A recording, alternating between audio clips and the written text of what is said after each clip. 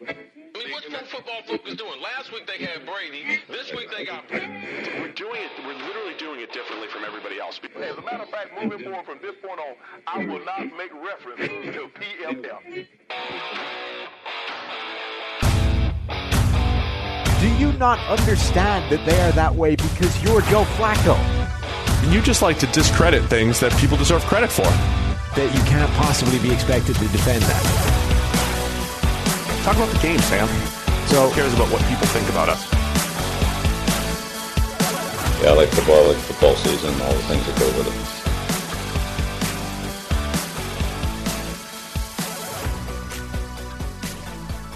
it. Welcome into the PFF NFL podcast. Steve Palazzolo back with Sam Monson. That's right. Renner's gone. One and done. Sam's back. Welcome back, buddy. Thanks, Steve. How's it going? How's it going? Well, had a good show with Mike on Thursday. Yeah? I haven't listened yet. Yeah. You're probably not interested. It's the 2021 draft preview, so, it's a little early. Getting in there early. Yeah. Yeah. Yeah, just wanted to, get his expertise, sell the preseason draft guide just a little bit. We have all sorts of preseason stuff, preseason draft guide, preseason college football magazine coming out. So all sorts of fun stuff with PFF Edge and Elite in the coming weeks. So we figured we'd give Mike a shot to talk some draft. But we're back here talking NFL, and guess what? It's late June, and we have some news to talk about as late Sunday night, Cam Newton officially signed a one-year contract with the New England Patriots. Fascinating offseason for the Patriots, right? I kept looking at it as like, hey, we get to get into the mind of Bill Belichick here. What does he think of the quarterback position? He has not had to make a serious decision at quarterback. Maybe one, the Jimmy Garoppolo draft pick. One serious decision in 20 years.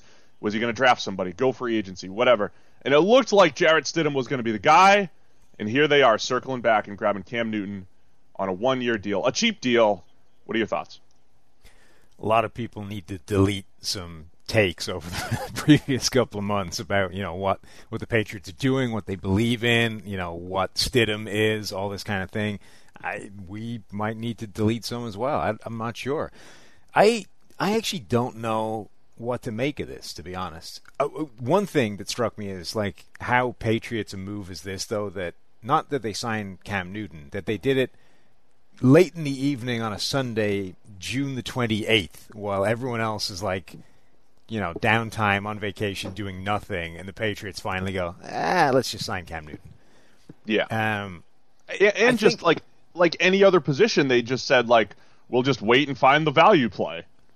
So that's the thing, right, is that I don't know that it necessarily means you need to throw all priors out the window and, there's a lot of people sort of writing these revisionists. Oh, wow, they've substituted one MVP for another MVP, and how does the league keep letting the Patriots do this and all this kind of stuff? They basically just waited to the point where they're like, look, like at this point the value is too good to turn down, right? Cam Newton is essentially willing to pay for free unless he plays a significant amount or, plays well enough to hit these escalators that max out at like $7.5 million. Like the absolute worst this deal can cost the Patriots is $7.5 million. And that's assuming Cam Newton plays well enough that they don't care that it costs them $7.5 million. So they've really just reached this point where they've said, we're not turning down this value at this stage. I sent you something last week that was it was essentially like advice to people in our industry about, how to advance your career, how to get ahead. And it was essentially like have really strong takes, right? Like all that stuff that is overtook ESPN 10, 15 years ago and has infiltrated our entire industry. Like just have some hot takes and it doesn't matter if you're right or wrong and just kind of go. And then you have me who says over and over and over again on the show, like, there's some nuance to this. Like, it's not exactly black and white. It's not this. It's not, there's gray areas to all this stuff. So, like, that's me trying to describe Cam Newton. Because every take right now is either like, Cam is a former MVP, as you said. He's awesome, right? Or it's not even being described as former MVP. It's just MVP. It's like MVP. President. You're a president, like being president until you die. Yeah. You're an MVP, until you're gone. Yeah, we can't call that. It was an outlier season that didn't mesh with anything else he did the rest of his career. And it was so it's 5 years ago. Right. It was one of his 8 years, and it didn't look anything like the other 7. So Cam, they either signed an MVP or they signed a bum who's been beat up, and he didn't jump on a fumble in the Super Bowl, and he wears funny stuff after games, and it's like, oh, he's not a gamer, he's not this. Like, there's no in between here. And honestly, right. Cam Newton, I think, is in between. I mean, he's got a cannon for an arm. He can throw lasers down the field. He's not as accurate. He's not on the top half of the accuracy spectrum in the NFL. So again, the people that are like, "Oh, Cam Newton can throw down the field," they haven't had that with Brady. Like, nothing further from the truth here, to be honest. Does he throw it faster? Yes. Is he a better downfield thrower than Brady? No. And then you have the other part of it with the run game, and this is, I think, probably the thing I want to see the most, right? Cam has been at his best when he's been a designed runner, right? There's not a better 3rd and 4th and 1 runner than Cam Newton, right? I mean, that's the guy, your short yardage runner. That's where he's maximized his value. He changes the numbers game. He's efficient running the ball as a designed runner. How much does Belichick and Josh McDaniels tap into that, especially on a 1-year contract? Are they just like, hey, let's go all in. It's 1 year. We're not tied to him long term. The negative part about potentially having a run-first guy is like the long-term effects, right? So do the Patriots even care with 1 year of Cam Newton? Do they just go all in with him and just run him like crazy? I think what intrigues me, though, is the idea that he is somewhere in the middle. He is this middle ground, nuanced option between those two extremes that everybody's talking about. And that is strange to me, right? Because this first year with no Brady, the replacement plan, the succession, the future, it felt to me that you had one of two options. You either try and find someone you think can be a viable quarterback and win you Super Bowls now, this offseason, or you do the whole tank for Trevor thing and you position yourself for next year and you try and get the quarterback then. And, the idea of, well, why would they sign like a Teddy Bridgewater, right? Because that would put them in the middle of those two options. He's probably not a Super Bowl winning quarterback in his own right, and he's probably good enough that he keeps you away from the top of the draft next year. Cam Newton, again, feels like somewhere in between. Like, he is good enough to get you to a Super Bowl, but only when he's healthy and playing at that MVP level, which was 5 years ago. Now, we don't really know where he is health-wise or play-wise because it's been so long with him playing banged up. We don't really know quite what he brings to the table, but it's probably somewhere in between those two extremes. So, again, I'm kind of like, what is the plan here? I get that he's, a cheap throwaway option and the value is too good.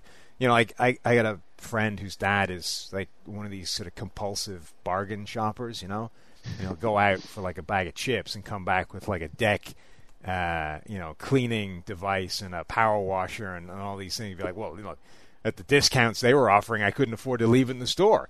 And that's what this feels like, right? It's like at the price this contract is, we couldn't afford to leave Cam sitting out there in the open market. But again, I don't know what the plan then is. Like, what are they doing? What are they actually trying to achieve here? Not necessarily this year, but for the next sort of 5 years. Yeah, I mean, you said we might have to delete some takes and all that stuff. I mean, I don't know if it's deleting takes. I mean, you can only have an opinion based off what you saw, right? And the Patriots didn't draft anybody and didn't sign anybody, so the implication is that they probably have some sort of, appreciation for Jarrett Stidham's skills, and they probably still do. But I think it's just your point, and it's also like, let's go back through the history of the Patriots. Like, not everything has to be six-dimensional chess, right? As soon as the Patriots didn't draft somebody or sign somebody, all of a sudden it was like, well, Belichick knows this is the only way to get Trevor Lawrence, therefore he needs to tank. When they signed Tim Tebow a few years ago, it's like, there you go. There's the Patriots' short yardage runner, and there's the guy. They're going to take Brady off the field, and they're going to have Tebow, and they're going to make him into an all-pro. And it was like they kicked the tires on a former first-round pick. Like, that's all it was. It just happened to be Tim Tebow, who happened to have a ton of publicity and a unique game and all that stuff. Like, is this any more than, like, kicking the tires on a former MVP, a former first overall pick, a guy with skills that you can work around and let me just go back to my original take was I don't think Belichick has tanking in him. That's what I had way back in the day. I thought he'll try to get an Andy Dalton, get a Nick Foles, get a Cam Newton, whoever it is, and try to win with him like we've essentially gotten to that point, I think. Yeah, and the only difference I think before with a Tebow and a Cam Newton is conceptually. Obviously, there's vast differences in terms of quality of quarterback. I mean, there's a huge difference. Yeah, Cam has been way better. Right. Just to clarify before anybody questions you, Sam. Yes. Saw that one coming, headed it off at the pass. But my point is, conceptually, the difference between kicking the tires on a Tim Tebow and kicking the tires on a Cam Newton is that previously you had Tom Brady, right? You had this baseline of we have probably the best quarterback in the NFL in any given season, and we'll just kick the tires on whatever else is out there and see if we can if we turn Tim Tebow into some sort of quality option, we can flip him for draft picks or whatever. Now you don't have the baseline. You don't have a Tom Brady. You have no idea what your starting quarterback situation is because the other option is Jarrett Stidham, who was shown is 4 NFL passes and one of them was a pick six. You've got Brian Hoyer, who isn't an answer to anything, and then Cam Newton is the alternative option. So now you're kicking the tires on a guy who, if he's anywhere near healthy, is by far your best option to start. And again, by far your best option to start, but probably not anywhere near his 2015 form because it's the only time we've ever seen it. So he's probably not the quarterback that brings you back to the Super Bowl just by being him. At which point, again, my question is what is the plan? What is the end game to succeed Tom Brady? Or do they, unless the plan is that they become like the sort of 1990s, early 2000 Minnesota Vikings where they just, substitute in a seasoned veteran every year and seem to take on okay. The way the Vikings went to Warren Moon, Randall Cunningham, Brad Johnson, Jeff George, just kept cycling through them and it was all fine because, they had the system, they had the receivers, they had the offensive line in place. They were able to do that. Now, the Patriots don't really have any of that in place, but maybe that is the plan, right? We just sort of cycle through guys that are viable. So the Patriots don't have the depth chart there, but let's go back. I was on a Patriots podcast actually last week, and this is immediately outdated. It was what's your take on Stidham? I was I think Belichick is probably approaching this I know it was 20 years ago, but I took this 6th-round quarterback and turned him into something pretty good. I made a pretty good decision with my 2nd-round pick and Jimmy Garoppolo and flipped him, and he's turned out pretty good. There's probably something in Belichick that says, man, I've got a pretty good track record at identifying starting quarterbacks. Now it's 2 over the last 20 years, and who knows? Does Ryan Mallett count as a 3rd-rounder? You got Matt Castle. He became a starting quarterback, right? I mean, so they have a track record of identifying these guys. Does he, in Belichick's heart, does he believe that obviously he helped make Tom Brady a former 6th-round pick because his coaching and the system and his coaches in this entire world, this ecosystem that they've created, is good at that. And not only good at creating these players, but identifying the ones that will flourish within that system.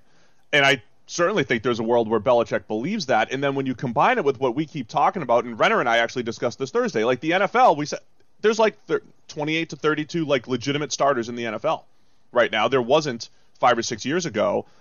Is that actually a viable strategy over the next couple of years if you truly believe in your ecosystem, your system, your program, so to speak, that you could just get the Marcus Mariotas and Cam Newtons and Jameis Winstons of the world and win? Yeah, and I get like those Vikings teams, and I don't know that it's crazy. I think now more than maybe ever, it's a plan that could work. You can also look at the sort of small sample sizes of games where Brady's missed and they've had to go to another option and say they've got a pretty good track record of being able to plug some players in there and still win. When they had to play Jacoby Brissett and when they had to play Garoppolo, when they've had to turn to Castle. Now, okay, what was it, 11-5 down from 16-0? You can look at that 2 different ways, but still, that was Matt Castle's first start since high school. So you can definitely make the case that they've been able to plug in quarterbacks and still win when they were this offensive juggernaut and when they were this really good side overall, which kind of brings us to, are the Patriots actually good enough of getting the best play out of Cam Newton anymore? Because this was You don't have to delete takes. You appear to have actually been on this all the way through. I honestly thought they might be positioning themselves for next draft, like to take the shot at tanking and get Trevor Lawrence and resume the evil empire for the next 20 years. But I think this does change that, because there's almost no way that Cam Newton plays and is bad enough for them to be in position to draft at the top of next year's draft. But you do look at this and say, Cam Newton's now dealing with all of the same problems that Brady had last year in terms of supporting cast, because they didn't fix anything. Nothing was improved. And the only improvement is going to come from internal development, right? Like N'Keal Harry goes into year 2. Can he get much better? Mohamed Sanu isn't dealing with the injuries he was dealing last year. Is he immediately better? Is Edelman able to flourish because those two guys are better? But like personnel-wise, it's the same, which is to say the worst receiving core in the NFL. And people were making this point that Cam Newton went 15-1, with the Panthers in 2015, and Philly Brown was one of their top receivers. It's like, yeah, but they also had Greg Olsen at the peak of his powers. Ted Ginn has been consistently one of the best deep threats in the NFL in his career, albeit one who was prone to drops, and he was there that year. So, they had some weapons. Like, it's never going to be this clean, but I pulled up the sort of cumulative or overall PFF grade of the receivers, all the receivers, tight ends, backs, wide receivers for the Patriots last year and the Panthers in 2015. The Panthers were over 80. It was like 80.6 or something, and the Patriots are down to like 72. So those were dramatically different receiving cores, even though the name recognition was similar, I guess. Yeah, so let's discuss that for a second, because Cam, I dropped the whole he's a middle of the pack guy. He's a mid-tier guy. But we've also discussed before the style that those mid-tier quarterbacks can have, right? There's the Alex Smiths, there's the Derek Carrs on the conservative side, then there's the Cam Newtons and the Jameis Winstons on the more volatile side. So longtime listeners know that those volatile guys are just that, right? They are volatile. So that's why you have outlier seasons. You have Cam Newton's 2015, which when you look back at it, instead of referring to him as an MVP, you would say that is actually one of the biggest outliers statistically of the entire decade. And even grading standpoint, from at PFF, Ryan Tannehill's last season is in there. Eli Manning has a year in there. So these highly volatile guys. If you have a volatile quarterback and say like a N'Keal Harry who's not great at separating, but he's got some ball skills and you could back shoulder him, and maybe that intermediate range where Cam's just gonna whip some lasers and stuff like that. Like if you stumble into the year where he's a little bit more accurate on those, you can get some high end production there, right? So like Cam's volatility means that maybe he'll be a little bit better at taking it. Maybe he has a chance at taking advantage of some of these guys, right? At the same time, if he's not good and you don't have guys that are getting open for him, that could be a challenge. Now, there was the 1 year where they kind of brought Cam back down to earth, 2018. The last time we think we saw Cam healthy was the first 8 games of 2018. And we kept saying, look, he's not playing better, but he's definitely checking down a little bit more, taking the underneath stuff. His accuracy is still not great, but when Christian McCaffrey's creating after the catch and Curtis Samuel, they had a shorter passing game. He had 100 passer rating and all that stuff. Now, that was at a time when he was 15th in the league in passer rating that year, but people who were looking at Cam Newton's numbers in a vacuum were saying this is a career year. And we were saying it's not. This is actually the system elevating him and him being a little bit more conservative. But we've at least seen him produce for 8 games in that style. Is that ultimately the style that they go? It's Edelman underneath, it's James White underneath, and they take a little bit off Cam's plate and kind of get back to that and say, look, just be the old game manager type. My concern is that I don't think that anybody in that receiving core is a good fit for what Cam Newton does. Yeah. Cam Newton, so relive the Panthers iterations of the Cam Newton support plan, right? Plan 1 was let's get Kelvin Benjamin and Kelvin Benjamin clones. Get these 6'5" guys Cam Newton can't possibly overthrow, right? Bad idea. Turns out that those guys don't separate. You showed me a thing earlier that Kelvin Benjamin was in the 0th percentile for separating against man coverage. Just can't do it. cannot separate against man coverage. And what that means is, even though those guys might win, a reasonable percentage of contested catches, basically every single catch they have is going to be contested, because you're now forcing your quarterback to essentially throw at a bad picture every single play. He's never going to get that good, the ideal quarterback pitcher is he gets to the top of his drop, he looks up, and he's got a guy with separation, right? Easy read, number one, separation, throw him the ball, done.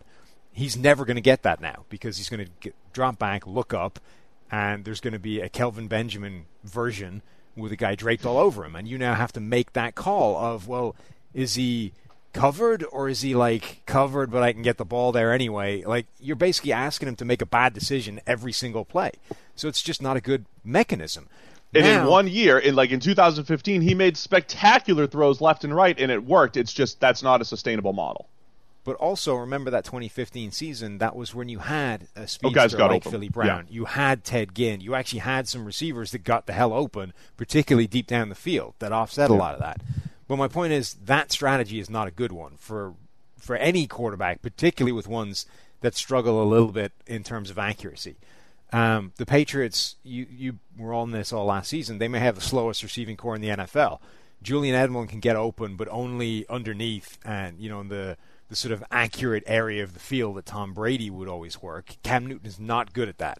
So Edelman immediately is less effective with Cam Newton as the quarterback than with Tom Brady. Mohamed Sanu is not a separator. He's not great at that. And N'Keal Harry, dating back to college, has never shown the ability to do that. So now who's getting open for Cam Newton in this offense, which was the same question as Brady last year.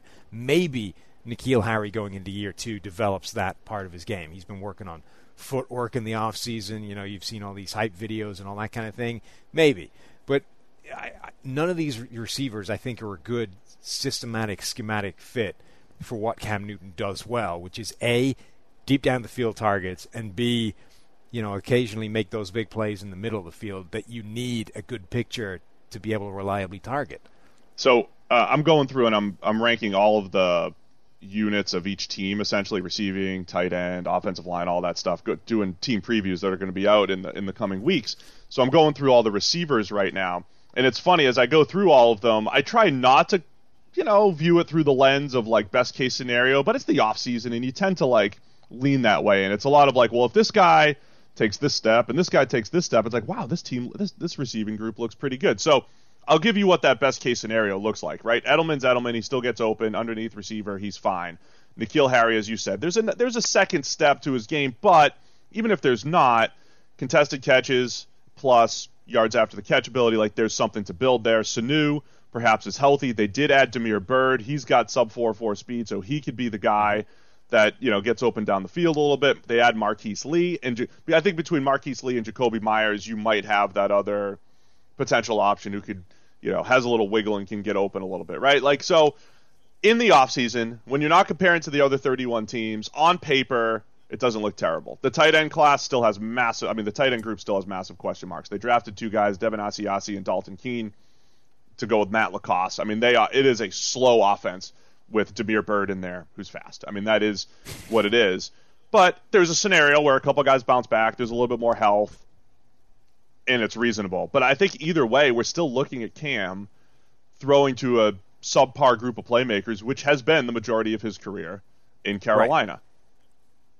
Yes, that I think at least is the one sort of thing, that is in the plus column, is that at least it's not new, right? Cam Newton has dealt with this before. He has had dramatically subpar receiving cores throughout his career in Carolina. I don't think that 2015 one that a lot of people point to is a good example of that. Right. But he's definitely dealt with some questionable receiving groups. My overall point is that A, I don't think this group is going to help him, and B, I think they're an unusually bad fit in terms of what it is he does, right? So you could have, even if you had a bunch of crappy receivers, if they were stylistically the right type of receivers, I could see a scenario where they actually worked well together. I think these are an unusually bad group of receivers, and they are stylistically bad for what it is he does well as a passer.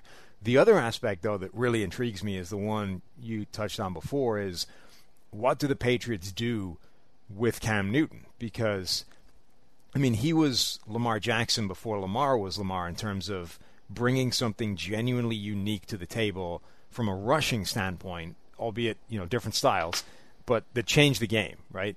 You can't defend Lamar and the Ravens right now because he changes the numbers, and he basically invalidates what it is you typically do on defense to stop the run.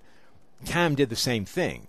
You were able to run QB power with Cam Newton, and that fundamentally changes what it is you have to do on defense in order to combat that, which obviously always has the knock-on effect of opening other things up. So, but Cam Newton is now, however many years into his career, has dealt with significant injuries for a pretty extensive period of time. Like, he is breaking down because of all this. So do you continue to embrace what makes him unique on the basis that now he's 100% healthy?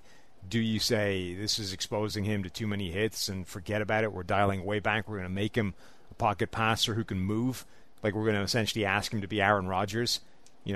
Take off when it's there, don't when it's not. Well, so Cam is a lot like Lamar in that respect, too. Like, he's not a scrambler. Like, Cam wants to sit in the pocket. Almost too much He wants to sit in the pocket, right? So a lot of people miss those points sometimes. They're like, oh, athletic quarterback. He just runs around and makes plays like it's, Madden, dropping back 15 yards and running around. Like, Cam's never been that guy. If there's a complaint with Cam, it's that he sits at the top of the pocket too much and just, likes throwing in a phone booth, so to speak, instead of creating that little bit of space. I think that's one of his weaknesses through the years. But I think the Patriots and Belichick look at it as, we got him for 1 year. I mean, I think they might use him the way that, running backs are used, where it's like, all right, run him as much as we have to, and then he's walking at the end of the year, and we'll see what happens. This is one of those scenarios where I don't think, he's not locked up for 4 years. You don't have to protect your franchise quarterback. You don't have to develop him. He's had that peak year, and in that peak year, he was one of the more efficient runners in the NFL, and that was a big part of his game. I think if you're going to recapture that magic, that's a part of it. Now, his health is a concern for this year, but I don't think his long-term health for the Patriots is a concern. Not like brain injuries or anything like that, but I don't think they care if he takes a few extra hits this season. Yeah, I mean, they certainly don't care long-term, but we're reaching the point where these hits are having a pretty acute impact in his play. Like, he's played a lot of games in recent years where he shouldn't have, or at least the level he was able to play at because of the injuries he was fighting through made him a much, much worse quarterback. So I think there's a very real concern, not just that, hey, these injuries he's picking up are going to hamper him a few years down the line. It's like, you might play him and he'll make it through, but the last 8 games of the season are going to be crappy Cam Newton because you've got the guy battered. The one other thing that I think is worth touching on, I've seen people argue this, do you envisage any scenario whereby Jarrett Stidham actually beats out Cam Newton for the starting job? I do. There's what would need to happen? I think it would be look, nothing is 100%, so I say yes, I do. It would be that the Patriots truly do. Be a fox, really, Steve. Be a fox, 100%, all in. Jarrett Stidham is the starter. They invested in him in the 4th round. They believe in him. He had 4 good throws in the preseason last year, and that's all they need to see. That's all they need to see out of Stidham. They think they're going to make him the next Brady, or at least the next Garoppolo, or at least the next Castle. That's 40% of what Bill O'Brien needed to see before he handed Brock Osweiler a $72 million contract. See, and Stidham's a deal. He's a steal on his rookie contract. So the scenario would be they truly think Stidham has a chance to be the long-term play, and Cam Newton is just a business decision. The same way picking up Kyle Van Noy as a free agent is a business decision, or picking up any other player at any other position is a business decision that's good for right now. It was the right value, as you said. They found a bargain, they picked it up, but the plan was all along Jarrett Stidham. And unless he tanks in whatever kind of training camp they have, then it's Jarrett Stidham's job. That would be the scenario. The other scenario is there's so little training camp that Cam Newton can't pick up the offense or doesn't have time to pick up the offense or whatever it is, and Jarrett Stidham happens to be the guy, and Cam becomes the guy at some point if Stidham fails. So let's assume for a minute that some form of normal training camp is going to happen, right? Yeah. How do you imagine them going into that camp. Cam 50-50. 50-50. Yeah. With Stidham as the sort of like on paper starter, Yeah. starter. Yeah. Stidham gets like the first reps, and it's 50-50, and then ultimately it becomes pretty obvious that Cam Newton is superior to Jarrett Stidham, and the thing tilts. Okay, so the scenario for Stidham to actually win that job would have to involve outplaying Cam Newton during training camp for the Patriots this year. I think so. Or there's no training camp, and Stidham's the default and he gets starter it by default, right? Yeah. And so then the discussion would be, all right, Stidham opens the season as starter effectively by default because Cam Newton hasn't had a chance to take the job from him yet. Then the question would be, how long does Stidham last before he plays himself to the bench? Bearing in mind that last time he played himself to the bench after like one throw. One throw, right? It was a garbage time pick six that brought the Jets back into the game, and they had to put Brady back in. I mean, right. Yeah, I think they actually obviously sent him out there and mop up duty and had to pull him again. If I'm betting, obviously it's on Cam Newton to be the starter, but I don't think it's. I'm always I don't think it's a crazy scenario to think that they do believe in Jarrett Stidham, and they are taking the long. There's still a chance that they're taking the long-term approach that we need to know if Jarrett Stidham could be our guy, and need to give him a shot. I think again, like the idea of Newton landing in the middle, either way, I think that still holds true. The Patriots are in the weird, luxurious position now of being able to make that long-term development deal that never happens anymore, right? The idea that quarterbacks do actually take some time to develop, and you need a few years to get a guy used to what he's supposed to be doing at the NFL level. Like, players like Russell Wilson have just ruined that for everybody because now you expect them to get it day one. And some of them do, but there's probably a group of quarterbacks that still would be good if you gave them that old school 3-4 year development plan that doesn't exist anymore. So the Patriots are in the weird position of actually having a shot at achieving that. You had Stidham last year, you can potentially have him this year, and you could get 2-3 years down the line before you ever have to put him out there as a starter. It's possible. I'm just fascinated by the groups of people that always seem to, exist on Twitter when these things happen, right? It's like there's obviously the group that are like, well, how do the Patriots do it? MVP for MVP, it's cheating. And then you get the other group that are like, well, until they actually announce he's a starter, Jarrett Stidham is the starter, and Cam Newton's just come in as competition. You're like, well, look, it's like he may not be, the reigning MVP, but he's got the advantage over Jarrett Stidham. Come on. I can't even deal with the Twitter takes anymore, man. It's rough. I mean, it really is.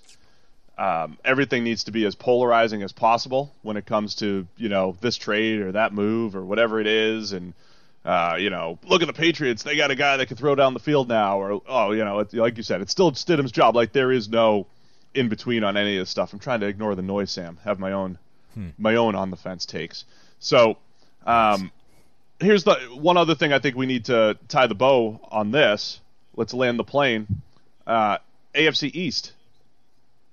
Okay, because there's a lot of takes out there. Oh, finally, the Cam Newton's the best quarterback in the AFC East again. He's coming off 3 straight years grading in the 20s for us, ranking in the 20s. Yes, there was injury late in season in 2018. Last year was only 2 games, but he hasn't been actually like really good in a while. He hasn't even been good from a throw for throw standpoint for a while. Right. So, on the other hand, the AFC East quarterback situation is not good. Oh, it's poor, and I know. And we're not going to do bingo this year. We're not going to mention the Buffalo guy. We got people upset. We keep mentioning him. We're not going to mention the Buffalo guy. But Buffalo's got the best roster, I'd say, in the AFC East. I still think the Patriots defensively, even with all their losses, because of what they have in the secondary, they have just as good a shot as Buffalo of having a shutdown defense. So could they duplicate like what they did last year for the first 8 to 10 games? Maybe not exactly, but they could. That's going to keep them close in the mix. This definitely bridges the gap from my original take. I think it's Buffalo's division now. Like it's much tighter between I think the Bills and the Patriots. I will say that I don't think there will be a more upset team than the Buffalo Bills if this signing happened because they wanted to see what Jarrett Stidham had. That was their best shot, right? Let's see what Stidham is. Well, not just that, but like I mean Buffalo. The specter of a Cam Newton being healthy enough to be a starter for the Patriots all season long should have been dangerous enough to Buffalo that they should have signed him as a backup just to stop that from happening. But I don't think Cam Newton wanted that. Like, Cam Newton's thing was very minimum, I want a chance to compete to start, right? Obviously, he wanted a starting job. There aren't any of those out there. So next best option is, well, I want at the very minimum a shot to compete with the guy who's starting. So that's what he's got, right? He's signed with the Patriots on a 1-year deal that is effectively a backup contract, but he has a shot to actually compete with Stidham and take that starting job. He doesn't have that shot in Buffalo. Like, they're not going to let him compete with Josh Allen. Whatever we think about Allen, they believe in him, believe he's the future. They're not going to risk that with a Cam Newton, at which point they can't sign him to keep him out of the clutches of the Patriots, and he signs with the Patriots, and now you're dealing with this. It was our division to lose, and suddenly there's very real competition again, because assuming Cam Newton is healthy and gets anywhere near back to what he can be, like, that's a viable concern for Buffalo. So, yeah, I don't imagine there's a more pissed off team in the NFL that this happened than the Bills. I love that as a concept, though. I mean, that goes back to my whole, like, accumulate quarterbacks and all that stuff. Like, the idea that if the quarterback truly moves the needle that much, how valuable is it? Say, like, the Raiders signing Marcus Mariota. What if they're in their their meeting rooms back in February? They're like, listen, we're going to sign Marcus Mariota just so the Chargers don't get him, just so we have an edge within the division, just so that this team in our division doesn't get this guy who's an upgrade. And then they have to either sign Tom Brady or go with Tyrod Taylor / Justin Herbert, and that's an advantage for us. But, like, that decision to sign Marcus Mariota as a backup could be way more impactful than your other top free agent signing as far as, winning your division. I think it's a viable strategy. Now, to your point, there's the human element of, like, would Cam Newton accept a backup deal to Buffalo and all that stuff? But if there was a team to pull it off, it's Carolina North, right? I mean, that's the whole Carolina regime up there. And bringing Cam in, like, they could have potentially pulled it off. But you have to balance the question of, wait, do you not believe in Josh Allen anymore? Is Cam Newton actually the starter? Is he competing for the starting job? You do have to. Give me quarterback controversy concerns, you mister. I never care about that crap. I'm saying you have to answer those questions. I don't think it affects your team, but you do have to answer those questions. So I love it as a concept, though. My point all along. Like, from a New England standpoint, if they had drafted Lamar Jackson back in 2018 instead of Sony Michel, right? They still could have won the Super Bowl in 2018 and maybe not had to deal with the Ravens last year and Lamar Jackson and lose, the number 1 seed in the NFL. Like, there's little things like that along the way. Like, if Bill Polian actually put his money where his mouth was back in 2000, he said he had a first-round grade on Tom Brady. He should have drafted Tom Brady. Drafting Tom Brady would have led to more Colts championships than, whoever else they selected in 2000. So that's what you should have done. So my favorite thing to come from all this Cam Newton stuff is that it has re-highlighted the career wondery that is Chase Daniel. Because Cam Newton and Jameis Winston's contracts combined are earning less than Chase Daniel is being paid this year to be a backup. Come on, really? Yes, correct. Chase Daniel is the king of dollar per pass attempt in the NFL, in NFL history. Would you like to know the current tally? Yes, I would. So for Chase Daniel's career now, 11 seasons, he has earned $34.3 million, right? He's been around for 11 seasons? Yeah. He has attempted 218 passes in that period, meaning he has earned $15,738 for every time he's thrown the football in the NFL over a decade. That is amazing. Isn't it? What an insurance policy. That guy's career is just something else. Like, good for Chase. We talk. The thing is, so, I've been railing against these guys that literally can't be on the field. The Matt Castles of the world, late career Matt Castle, the Chad Henneys, those guys, like that are literally wasting a roster spot because you cannot put them on the field. So you have them there just for off-field meeting room mentorship, whatever it is. It's not an on-field football reason. Like, Chase Daniel is not the worst backup quarterback in the world. Like, he's actually, you could play him, you can win games. Yeah. He isn't horrendous. It's just hilarious that he's earning that much money for that role. It is amazing, right? And if you're going to spend that type of money on him, absolutely, you would spend the money on. You should want to spend the money on a Jameis, a Cam, or a Mariota in a backup role. Absolutely. I mean, that's the other thing is that he's earning an absolute freaking fortune, and these guys are struggling to get contracts. And that's also I see when I am scouring Twitter, I see people like LOL, stupid Raiders. You spent a ton of money on Marcus Mariota. You could have waited it out and gotten Cam Newton. Like I am all in on the Marcus Mariota as a backup quarterback deal. I think that those types of deals are a no-brainer. They're a no-brainer for $8 million, $9 million. I think it's absolutely worth it for all of the reasons that we've said. Insurance, rejuvenation to his career, or even just keeping him away from the Chargers. All of those things, I think, combined. It goes back to the Jalen Hurts thing. Jalen Hurts has this, list of reasons why having him as a second-round pick could really pay off. And even if none of those come through, he's still worth the insurance policy that you paid for, right? So I think all of those things, I don't think you can overpay or, overdo it with having too many quarterbacks or, getting them from all these different types of ways.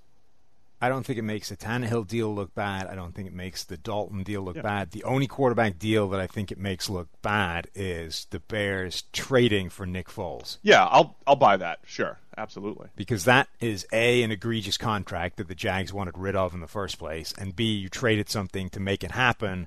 Right. While that's one where you can point to a very viable alternative that costs less and is probably better. Instead of trading, giving up something to take on an egregious contract for a guy who might not be any better than these guys, you could have had the free option for less money, who's probably better. That isn't good. Completely agree. You don't need to give something up to go get Nick Foles. You really don't. Something's missing there. All right. Good stuff, man. Put a bow on that Cam Newton discussion. Let's have a season. Let's have some fun and see all this stuff play out. Now, over at PFF.com, you've been grinding during your off week. Were you just grinding research or what for this big article? No, so it was we ended up with a kind of collaboration piece where Timo did a lot of the legwork with the research, and then I put it together last night. Nothing says getting back to work on a Monday more than being up the night before writing the article that's going to go on the website. I like it. So it's basically our buddy Josh Hermsmeyer wrote a piece for 538 that was looking at the types of pressure and how important they are, and we've kind of done bits and pieces on that in the past. And his sort of overall takeaway was, sacks are incredibly valuable compared to other types of pressure. And he was looking at it through a lens of the percentage of drives that they stall, that they stop, right? If you get a sack in a drive, it ends the drive there. And that's obviously really good for a defense. And one of the things, so it was massively different, but one of the interesting things is, sacks skew third down heavy, right? Something like 40% of all sacks happen on third downs, and on third downs, any basic pressure is more likely to result in a sack, right? Because third downs are different. And in theory, that's the last down before you got to kick the ball away, so things change a bit. The quarterback is more likely to hold the ball a little bit longer because he's trying to make that play happen. Everything just sort of changes a little bit. So it's more like, and obviously a sack on third down immediately ends a drive. There's no chance of redemption down the line.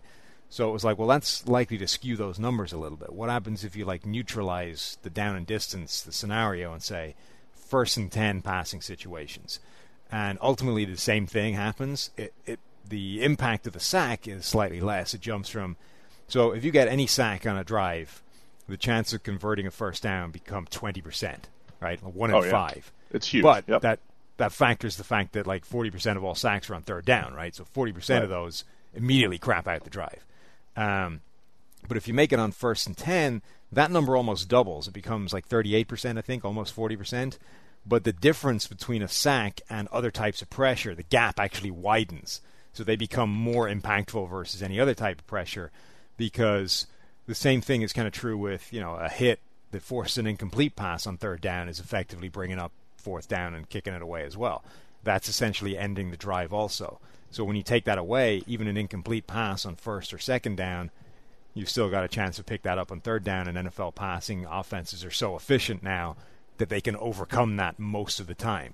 So every other type of pressure is well over 50%. It's most of them are above 60% in terms of still converting on the drive.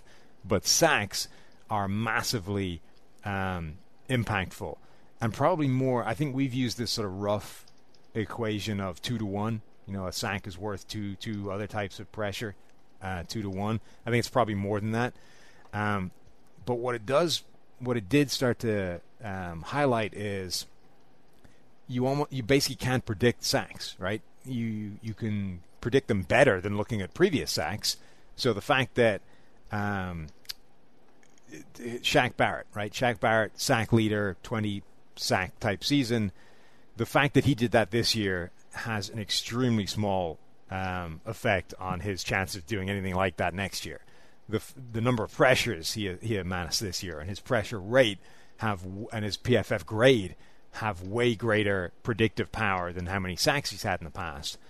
But none of them really move the needle because pressure is so relevant or so dependent on coverage and the opposing quarterback and those kinds of things way more than it is like the actual pass rusher.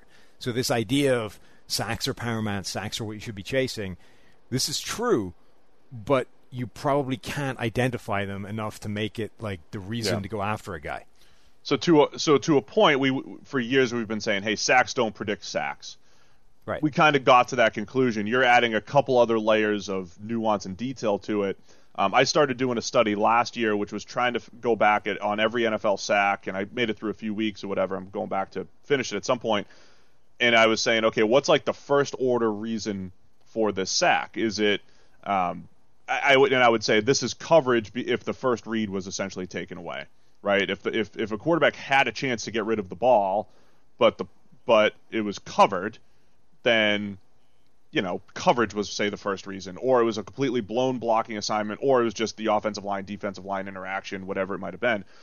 There was only about 30% of those that was just like pure defender won, quarterback had no shot. I mean, just 30% of sacks, never mind 30% of pressures.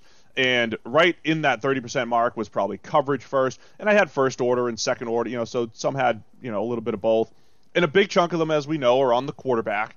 And that goes back to that whole, defense doesn't matter concept that our analytics guys have come up with. And, I hate, as a fence sitter, Sam, I don't like saying defense doesn't matter, because it doesn't convey the right message.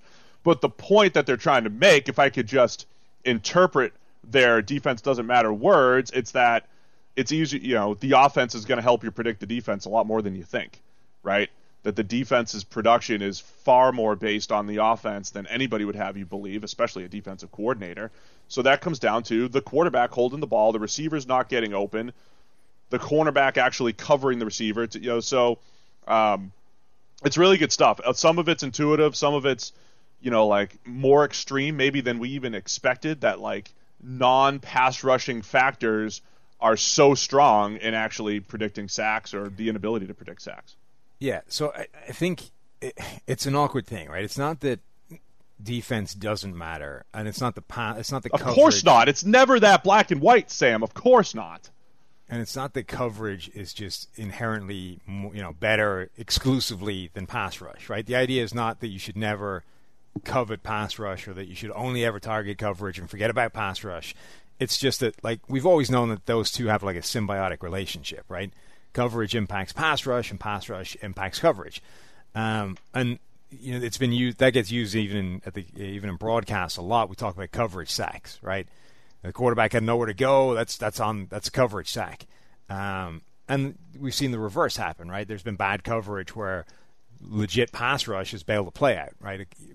Let's say a coverage bust or a guy trips and falls in the secondary, but the pass rush gets there just before the quarterback can get rid of it and the ball falls incomplete. So the two impact each other. But when you start to look at the numbers, what becomes interesting is how much the coverage and the quarterback, because again, those two have a sort of symbiotic relationship, how much those impact the pressure numbers. So you would think that, all right, the quality of the pressure, because not all pressures are created equal. So Aaron Donald winning at the line in 1.5 seconds and bearing down on the quarterback should, in theory, have a much bigger impact than a guy slowly working his way there and getting somewhere in the quarterback's face after 4 seconds, right? But it doesn't. When you look at how quickly the pressure arrives, there's almost no measurable impact regardless of how fast it got there. The only thing that does make an impact is if you look at pressure that was charged to the quarterback as opposed to anything else, right? When the quarterback is charged, that has a much more severe negative impact to the offense, which again indicates that coverage is the thing driving this, because there are going to be bad quarterback plays in there as well, right? Like the Baker Mayfields from a year ago where he's just bouncing from a clean pocket, causing problems, pressure, it's on Baker, the end, right? Yep. But most quarterback charge pressures are going to be essentially related to coverage. It's like, crap, I have to hold the ball longer, it isn't there, hold, and pressure. That's getting charged to the quarterback, but it's effectively coverage sacks translated to pressures. So when you do that, the numbers plummet. Like, quarterbacks struggle massively more when they haven't got anywhere to go with the ball, as essentially determined by coverage, than when they just have somebody bearing down on them and they can react to that and do something with it. Yeah, I mean, so that also goes down to, we've always said, like, the stable measures of quarterback play, actually clean pocket versus pressure and all that stuff. And then if you have a guy like Derek Carr getting rid of the ball quickly and kind of protecting his offensive line and kind of being a little conservative, like, if he's going to have 10% more clean dropbacks than, say, Daniel Jones, it's actually a lot easier to predict Derek Carr's performance year to year because you've got 10% more clean pocket snaps, and that performance is going to be a lot more stable, which is why Daniel Jones or a Nick Foles or a guy that's willing to stand in there and make these plays and hold on to the ball a little bit longer and maybe invite pressure a little bit more, they're going to have a wider range of outcomes. But that does make a lot of sense, though, Sam, because if the quarterback is being charged with the pressure, it's either because there's not a play to happen there, to be made, or because the quarterback is, being bad on the play. And a lot of those could be fumbles as well once they invite the pressure to them. That's good. I mean, I like the way we track pressure, though, because that's important, right? That you can divvy up the credit properly and figure out, who's to blame for certain things. So Timo's going to write a follow-up article, which I'll be really interested to see. He's basically going to dive into the data and answer the question that we've nibbled at a little bit, which is, can you predict these guys that skew sack heavy compared with pressure? My initial reaction is no. I don't know that there's a way you can do that. Generally speaking, I think finishing pressure, essentially converting pressures into sacks, is not a skill.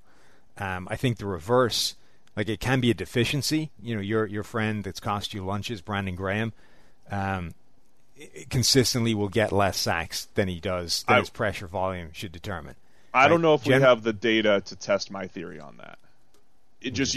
Using those two guys, when you hear it play out, so using Chandler Jones versus Brandon Graham, I would say Brandon Graham, he's got great hands, but he's more of like a burst, get to the edge, half-man win type of guy, right? So, like, he has a lot of wins where he's still kind of engaged with the blocker.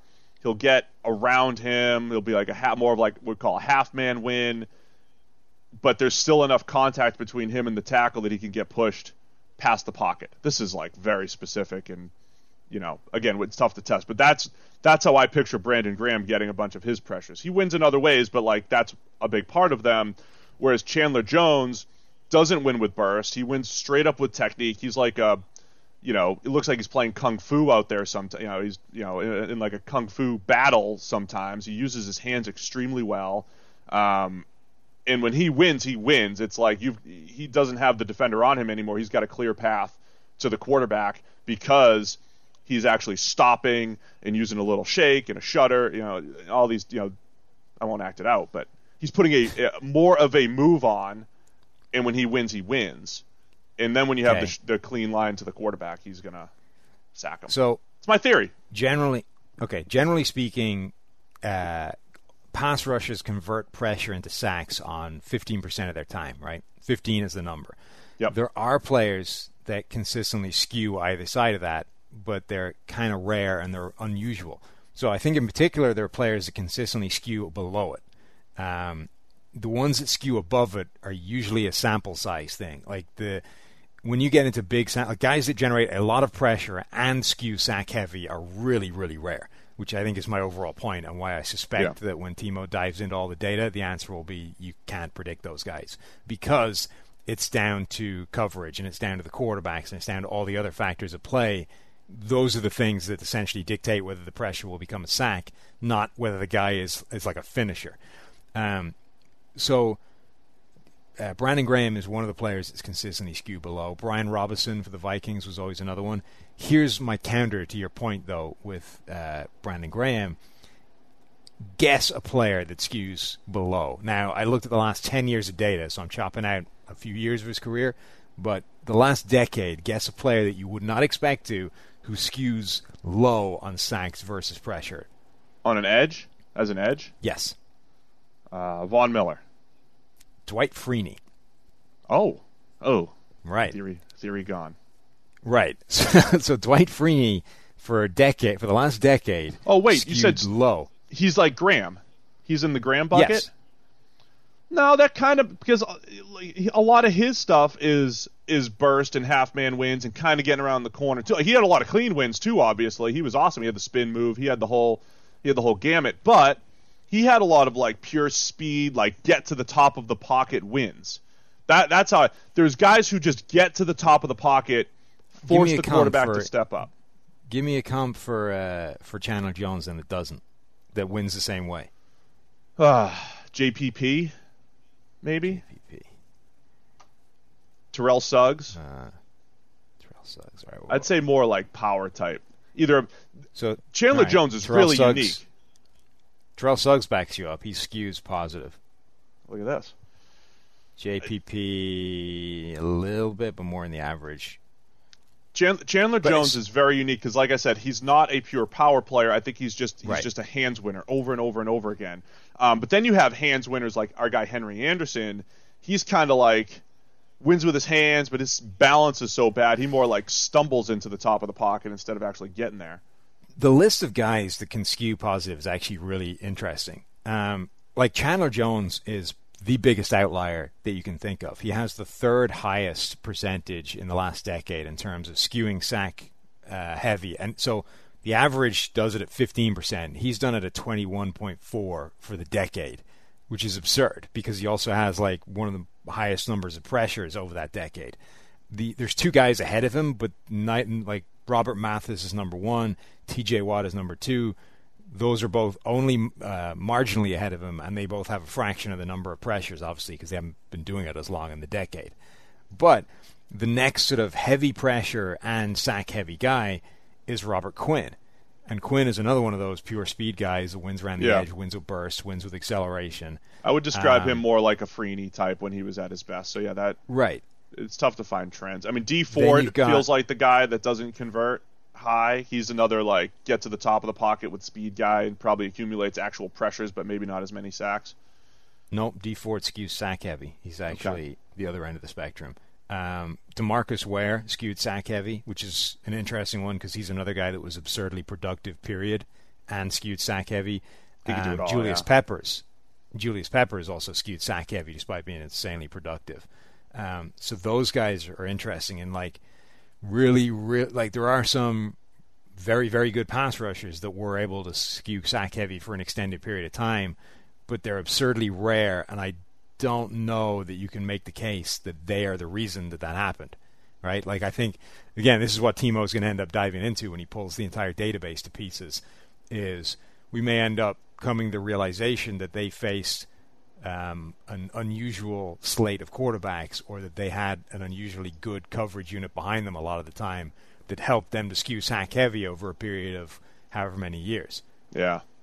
No, it's definitely an interesting deep dive. I think we've done a really good job at PFF of identifying the best pass rushers through the years through our system, and we've come to some pretty good conclusions, I think, through the years, and it's awesome to kind of see it move even forward, add more data to it, add some people who can do a little bit more with numbers than just you, Sam. It's always helpful as well.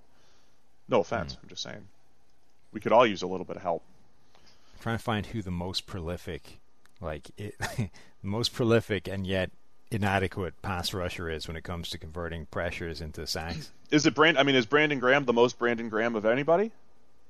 Who's the most Brandon Graham of anybody here? Probably if you're setting, if you set the production threshold high enough, because he's got like almost 500 pressures in the last decade, which is Right. one, I think it's like 2 or 3 in the NFL. And yet he's one of the worst 5 edge rushers in football over that period. The other guy is Croy Bierman, Brooks Reed, Robert Ayers, and Eric Armstead, who half of his time wasn't really a true edge rusher in this sample size anyway. I mean, then you those guys that like, you're you get a lot of listing guys here who aren't true edge rushers, to be honest. That's true, too. You're not going to convert as much probably on the interior because Robert Ayers kicked inside, had a couple nice years there. Eric Armstead's moved around everywhere. Who else did you mention? And even just stylistically, like Lamar Houston is just above Brandon Graham. Lamar Houston was one of those like 280-pound sort of fat guy converted interior players, you know. So there's a lot of those guys. Interestingly, Fletcher Cox is down there in terms of interior guys, which backs up the idea that, look, I mean, I've said before, he's the best power pass rusher in the NFL. Well, that's by the thing, bull definition, rushes, yeah.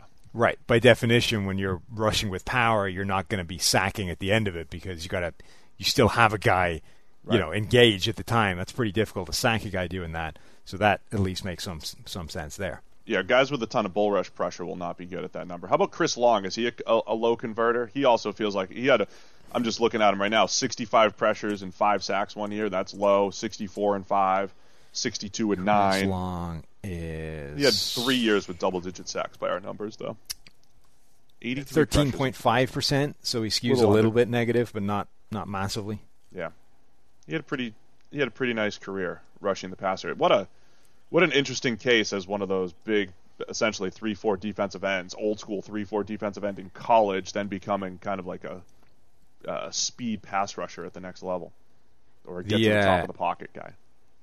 The interior list is pretty interesting in terms of skewing sack heavy, because this is the one that I think is completely random. Like whatever about edge rusher, there might be a skill involved somewhere in edge rushers being able to convert this, but they're just judging by the list of the guys that skew sack happy from interior players, I would say that this is completely random or the work of something else. The 2 best pass rushers in the NFL right now from an interior point of view, Aaron Donald and Chris Jones, are almost flat bang in the middle. They're 15.9% or 15.6% each. So they basically, that's what you expect it to be. I will give you lunch for nothing if you can tell me who the number 1 interior player in the last decade is, who is skewed sack heavy. That has converted sacks. Yep. Can I just glance at names real quick? Give me a minute. Pause. Sure. I'm going to pick one random year. And I'll see give if you his percentage. 19.7% of his pressure wound up as sacks. So essentially, big sample 1 in every size? 5. Is it a big sample size? Big enough. Derek Wolfe. No. Can't find Derek Wolfe. I don't know where he is. I'll give you 2 and 3. Henry Melton. Oh, of course. Number 2, and Desmond Bryant, number 3. Desmond, you're working from a small sample here. Oh, Derek Wolfe's number 4. You were in. Wow. You weren't crazy. I used the method of going to premium stats, picking a random year, glancing quickly at the sack totals, and picking Who one had a guy. lot of sacks. And yeah. So that was Derek Wolfe in 2016. So now if I go early decade and just see. So I'm going to start giving you hints at which point the lunch becomes off the table because I'm helping you. Antonio Smith. He was a nose tackle. Marcel Darius. Yes, Marcel Darius. Is lunch still on the table? No, I told you. As soon as I started giving you hints, lunch went out the window. Oh, I clicked on 2012, and there he was. 7 sacks, only 32 pressures.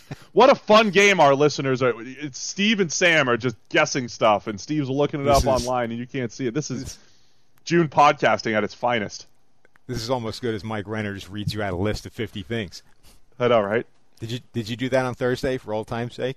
We should have, but Mike, read this list.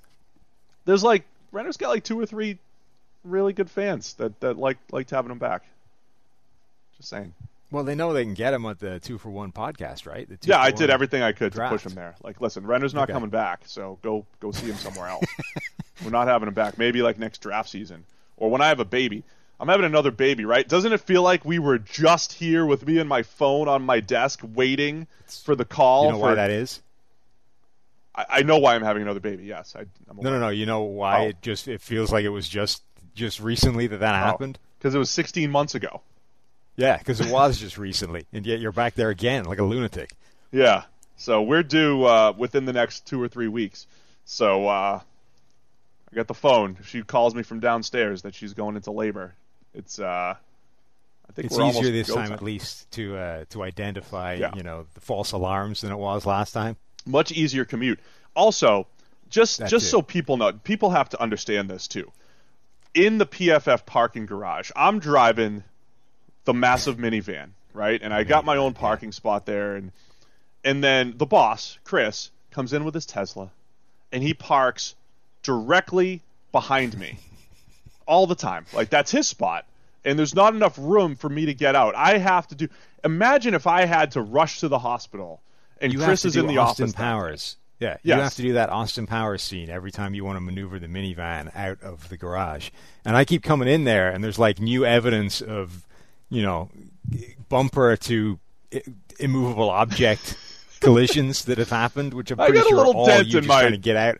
Yeah, my door's got some issues right now from trying to get. I mean, it's like a 28-point turn to try to get away, and it's like, obviously I'm going to take the dent on my car rather than Chris's. I can't do that to the boss, Right. so I'm going to skew toward the pole rather than the Tesla. So imagine if we had to do that while Kelly's going into labor. So yeah, the commute to downstairs should be a little bit cleaner if things happen on the podcast or just during. Imagine if you'd had to do that. You remember when we went to the Browns Colts joint scrimmage? Yeah. It took us about 25 minutes to maneuver out past Legitimately. his car.